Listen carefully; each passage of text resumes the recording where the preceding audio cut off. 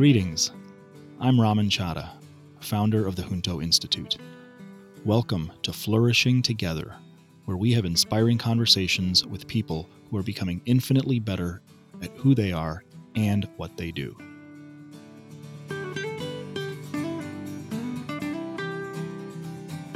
In this episode, the second of a two-part series, I continue my conversation with Jeff Leitner, a longtime friend who was there at the start of the Junto Institute and remains by my side on this journey.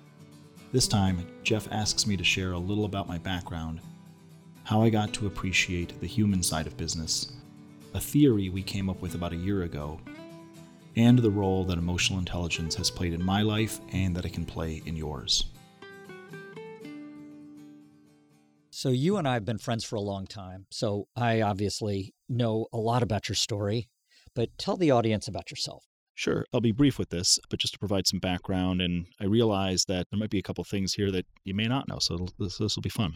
I was born in India and immigrated to Canada with my parents and then subsequently to the U.S., all as a child. Wanted to be a doctor my entire life. That was the only career ambition I ever had, but in college realized that it wasn't for me. And didn't know what else to do. So I fell into business and pursued a banking career right out of college, which was not fun for me. Went on to get an MBA and took an entrepreneurship course because it was offered and just absolutely fell in love with it. But didn't fall in love so much with the idea of just starting businesses, but actually fell in love with the people side of things.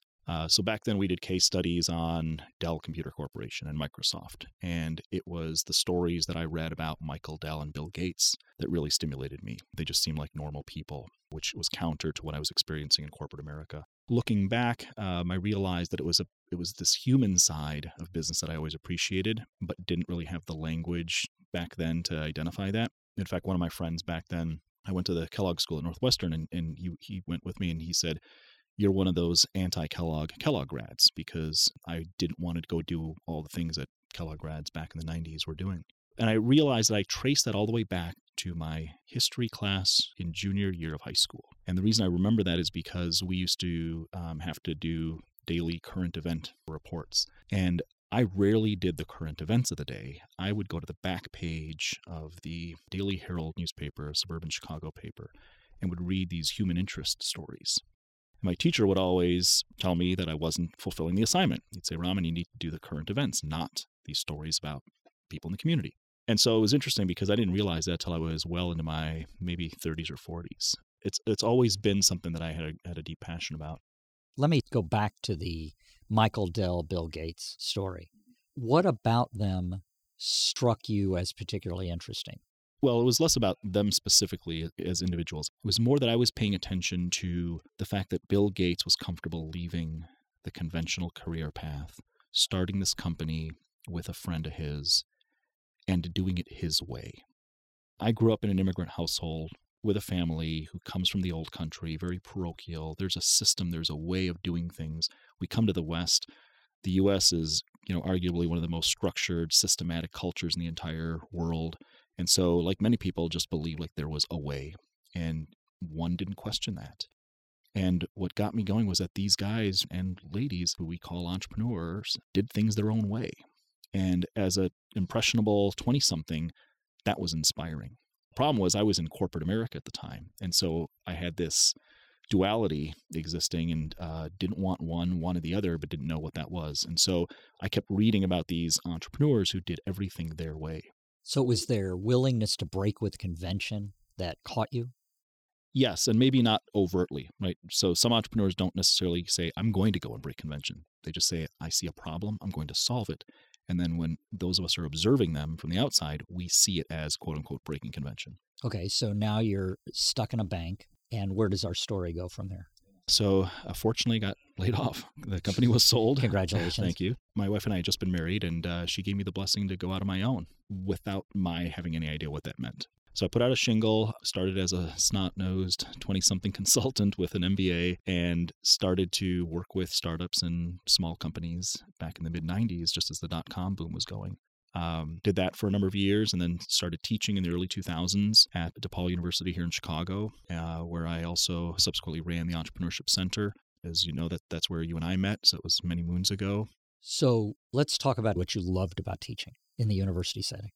What I loved about teaching was watching these students grow and learn and develop. It was magical. DePaul, at least back then, I think it still is, was on a quarter or trimester system. So our classes were 11 weeks long. To see how someone who, I usually taught seniors or grad students, so they're 20 to 28 years old typically, but to see people develop in 11 weeks was magical. It was really remarkable to see that happen. Mind you, at the time I was also a parent, so I was watching my children grow up, but we have daily contact with our children. And in these cases, I had weekly contact with students. It was just incredibly inspiring and stimulating. So there were periods when you saw the light go on. Mm-hmm. Do you remember a particular issue or insight that was the most common reason the light went on? No, not necessarily. There are probably a couple of them. One of the common ones is that many students get to this point where they say, I can do this too. And that's really powerful. Some of them say that. Others, they don't say it verbally, but you can tell by their body language, or by the questions that they ask. Another one is, I now understand. So similar to my experience when I took my MBA course, I had students come up and say, oh my gosh, I see my father in a completely different light now. He's been an entrepreneur my whole life, but I just kind of took it for granted. He ran an auto body shop or a grocery store. So that was really fun. On the flip side of the coin, you're no longer teaching in a university setting. What is it about that struck you as constraining? Oh, without a doubt, the bureaucracy is a really big constraint, especially for us entrepreneurial types. And secondly, it was just, I wanted to do so much more that I couldn't do in a university setting, partially because of the bureaucracy, partially because of financial constraints. And so that's kind of what led to the departure and doing something like Junto. All right, let's move on to a conversation you and I had about a year ago. I think it's a good idea for helping set the scene for what we're talking about. We made up a theory when we were together. We have no evidence that this is true, but we thought it was so interesting that it must be true. And we argue that there have been sort of 3 waves in the history of business. The first one is related to a scarcity of knowledge about how people get this done. And this led to the rise in MBA programs. Once upon a time, they might have existed, but they weren't as omnipresent as they are now. The second had to do with scarcity of money, scarcity of resources, and this led to the growth of Silicon Valley and venture capital. And then you contend that we're now in a third wave, and that the third wave is about something very different than knowledge or resources. You want to tell us a little bit about that? Yeah, that was such a fun conversation, and it has stayed with me for this past year.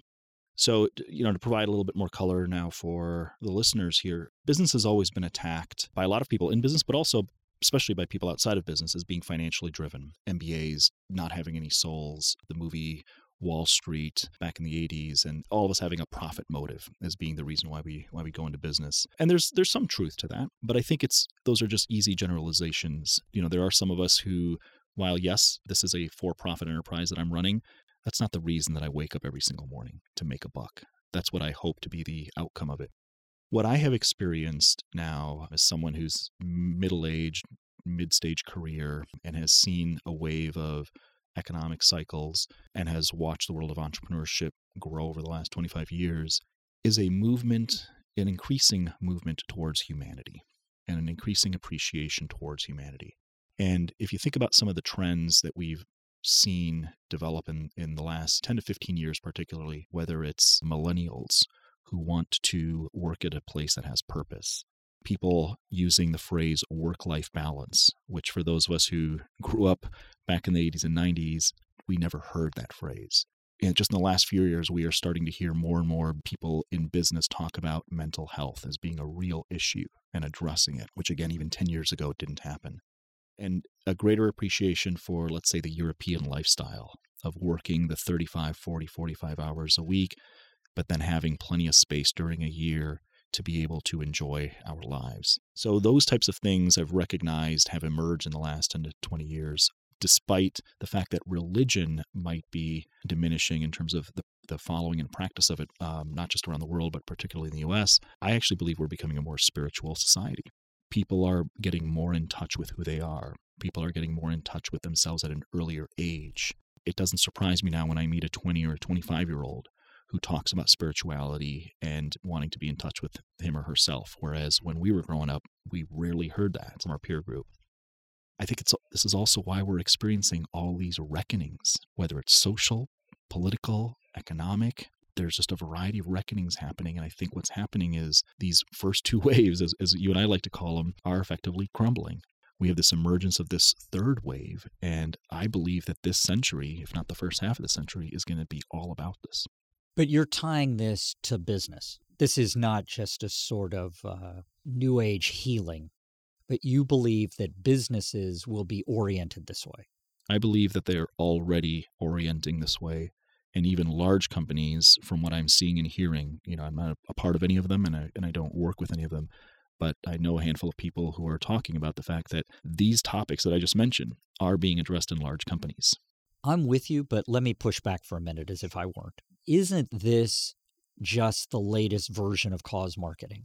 Isn't this just another way for us to sell more sticks of chewing gum by speaking to your soul? It may be, but I think there's a different market. Cause marketing, my understanding of it, is designed to effectively sell more sticks of chewing gum. And so the point there being that it's a marketing activity to attract or retain customers. What I'm referring to is a different audience, and that is namely the employee audience, right? People who want to work with you. Maybe not even employees, but vendors also. People who want to do business with you. Again, 10 or 15 years ago, we didn't have best places to work lists. We didn't have Glassdoor. And today's younger generations are growing up, coming out of college saying, they literally are Googling best places to work in Chicago. And I've talked to young professionals who say those are the only companies that I'm going to apply to. And so my point being that they're going after a different market, so to speak. Now, is that translating into kind of conventional marketing in terms of them reaching out to customers? I don't know enough about that. So this is the framework that Junto sort of sits in, right? This sort of third wave, a move towards humanity. Can you say a little bit about why that strikes you as important for entrepreneurship? Because I don't know where to put it on my balance sheet. It's interesting because this is probably what I should have said when you asked me the question about Dell and Gates. Most of us entrepreneurs bring who we are to what we do, and we don't even think about it. It's not conscious, and it's because we can. When I worked in corporate, I used to call it the light switch effect. That I was one of the first people to walk in the office in the morning, 6:30 to 7 a.m., and I literally and figuratively turned on a switch. Literally to turn on the lights because I was the first guy there, but figuratively to be someone who adapted to the norms of that place. But as an entrepreneur, I've always felt comfortable being who I am. And most of the entrepreneurs I know are the same way. And so as a result, just that alone requires us to be able to reconcile who we are with what we do. So you've referred to emotional intelligence as a well-kept secret. Tell me more about that. Let me provide some context. I began studying it, reading about it about 10 years ago. It then opened my eyes to why I was the person I was and why I was not becoming the person I thought I could be. I then started to apply it as much as I possibly could in my day-to-day interactions at work and at home and started to see different results, more positive results. I started to feel better about myself. I started to see changes in my interactions with almost everyone in my life. Then, as we started Junto, started to see those outcomes, and everything was connected to emotional intelligence. And I basically said, holy cow, this stuff actually works. Yet the problem with it was that it's always been just another trendy topic, another book that people chalk up to reading and saying, I got it. And like I said earlier, emotional intelligence is not about knowing, it's about doing. I started then telling people, this is the best kept secret out there because people oversimplify it. It is a really, really complex thing that takes years and years of not just continuous understanding, but more importantly, continuous application. And it takes so much more than just reading a book or reading a few blog posts to be able to understand it. And I think that until we get to a point where people have adopted this into their fitness routine, if you will, whereby many of us pay attention to our physical fitness, we work out, we eat well. Many of us pay attention to our mental fitness. At this stage of our lives, we're doing puzzles and crosswords. It's the same idea that no one's talking about our emotional fitness. And just like the other types of fitness, it takes a long time to become fit. And many people are, God bless them, are born with this gift of being emotionally fit, or they were raised in households where their parents had these gifts, and so they were raised in the right type of environment. But I've learned in my experience that most people haven't, that we all have these kooky stories and strange circumstances and unusual environments in which we grew up, and they start to see the power of it as adults and appreciate it more. Can you ever imagine emotional intelligence being part of the curriculum in kids' schools or in university?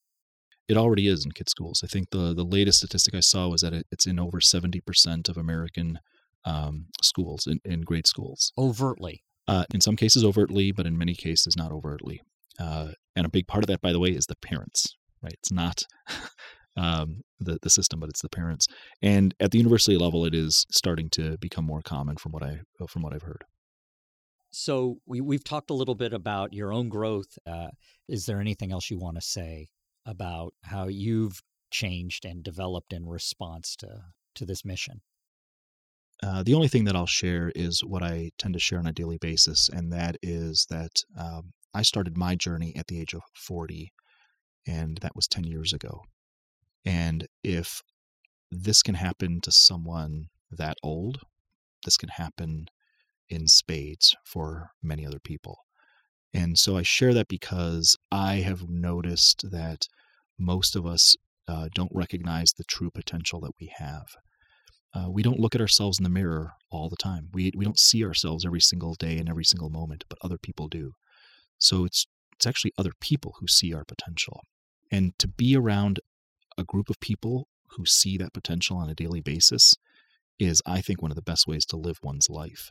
And so that's why we are flourishing together, is because everyone is seeing everyone's potential together. I can share my experience of my journey. It's been a lot of work, but it's also just been more joy than anything else. Hopefully that provides some inspiration to people who are sitting there going, I'd like to get better. I need to get better. I want to get better. How can I do this? And back to what I said earlier, I think that something as simplistic as emotional intelligence or complex as it can actually be a secret for that to happen.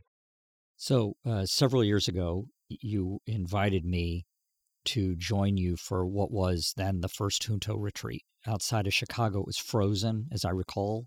There was snow all the way up the windows. I wasn't sure whether you invited me because you liked me or didn't like me and wanted me to leave the warmth of my home. At that retreat, we were in a conversation in which emerged the idea that Junto was about the integration of business and the self. And I watched something click in you when we had that conversation. What's that? You were absolutely right. Like, something did click.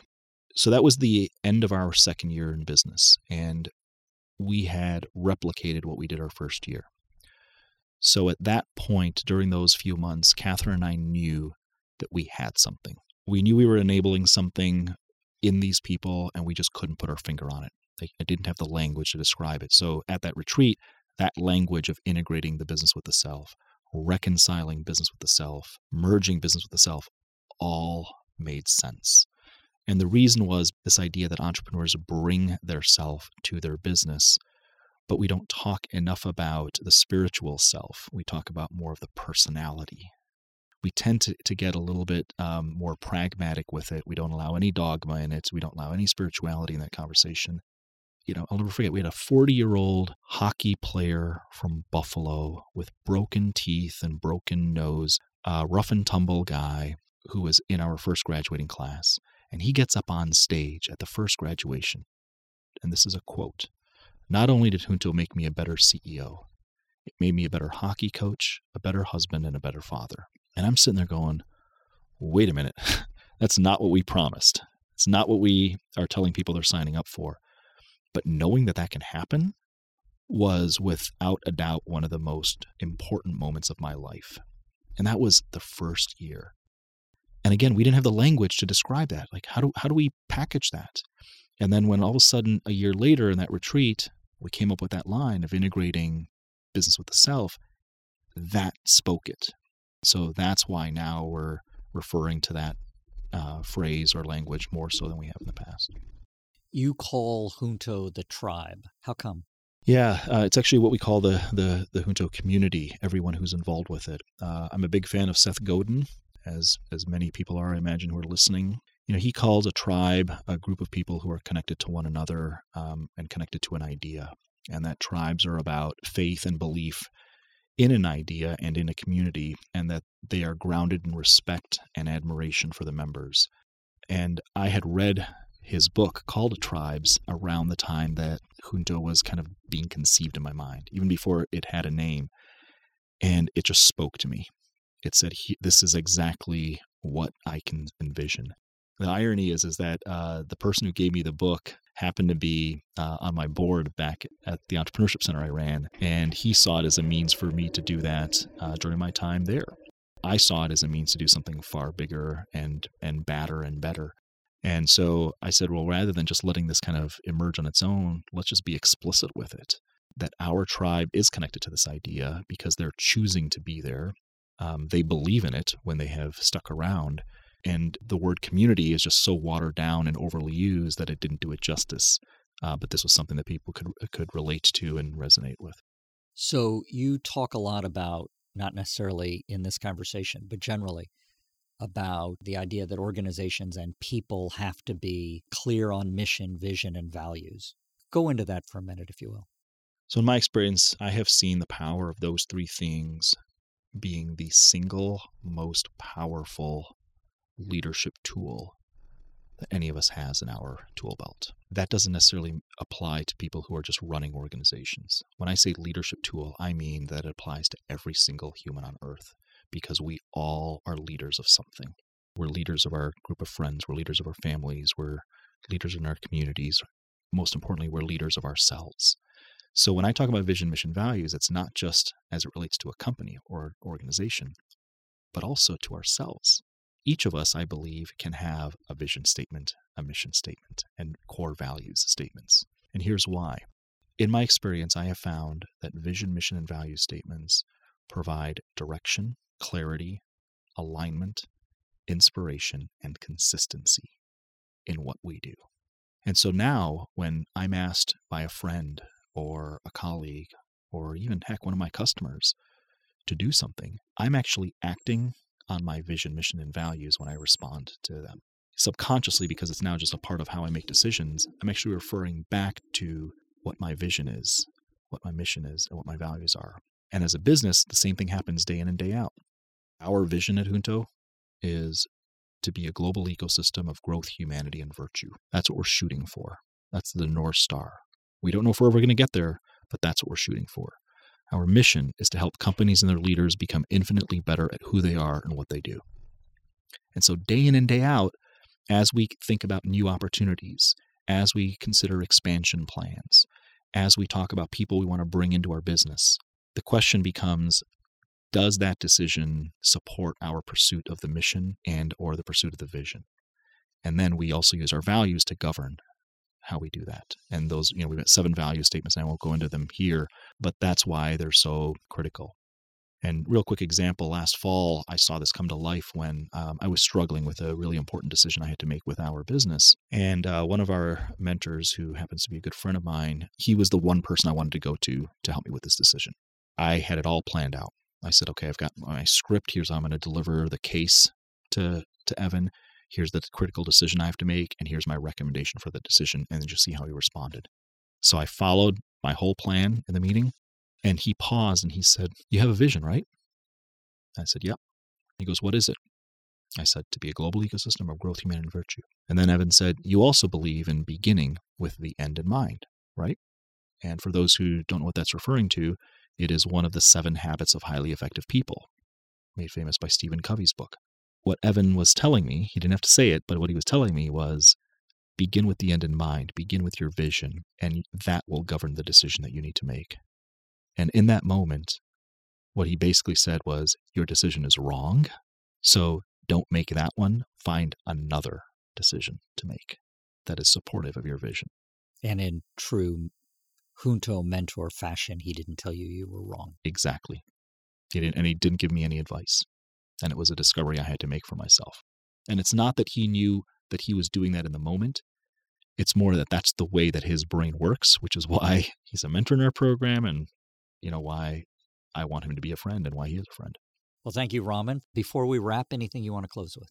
Yes, we're going to close every episode with the same thing that we do in closing Junto sessions, and that is a round of appreciations. So what that means, Jeff, is I'd like to start with you, where you have an opportunity to basically express an appreciation for anything. We do this at the end of every session. It typically, especially in a group environment, allows us to build empathy with other people, also forces us to build self-awareness, both components of emotional intelligence. And at a very practical level, especially in a larger group setting, typically ends conversations on a very positive note, despite how hard or challenging those conversations could be. So you're going to put me on the spot first. I am. I am grateful for the friends and family and colleagues and clients who have been patient with me over these years as I've learned the kind of skills you talked about in these episodes. I suspect that I, like you, did not come to them naturally, and I suspect that I have made more than my share of missteps on the way to wherever I am now, and I am grateful for them and to friends like you for being there with me along the way. That's beautiful. Thank you. I appreciate that we have been friends for this long. And the reason I appreciate that is because you alluded to when we first met and how you may have, these are my words, how you may have struggled reconciling what you saw and what you heard, and yet you have done your share by maintaining this friendship on your side of things. And I have learned so much from you over the years. I've been inspired by you. I enjoy every single moment I ever get to spend with you. And so mine is very simple, and that is I appreciate our friendship. Thank you very much. Thank you to you out there for listening to the first couple of episodes of Flourishing Together. We look forward to having you along for the ride. What a relief. As I mentioned at the start of episode 1, it was uncomfortable talking about myself for so long in these conversations with Jeff. My deep appreciation to him for pulling out so much information that I might not have otherwise shared. From here onwards, the podcast shifts to our regular course. Conversations that I'll have with the incredible people in Junto's tribe, our alumni, our mentors, and our friends. If you haven't already, please subscribe to the podcast so you don't miss the next episode, when we'll hear from 2 people who practice personal growth and development on a daily basis, the specifics of what they do and how that practice has changed their lives. This episode was produced by Dante32.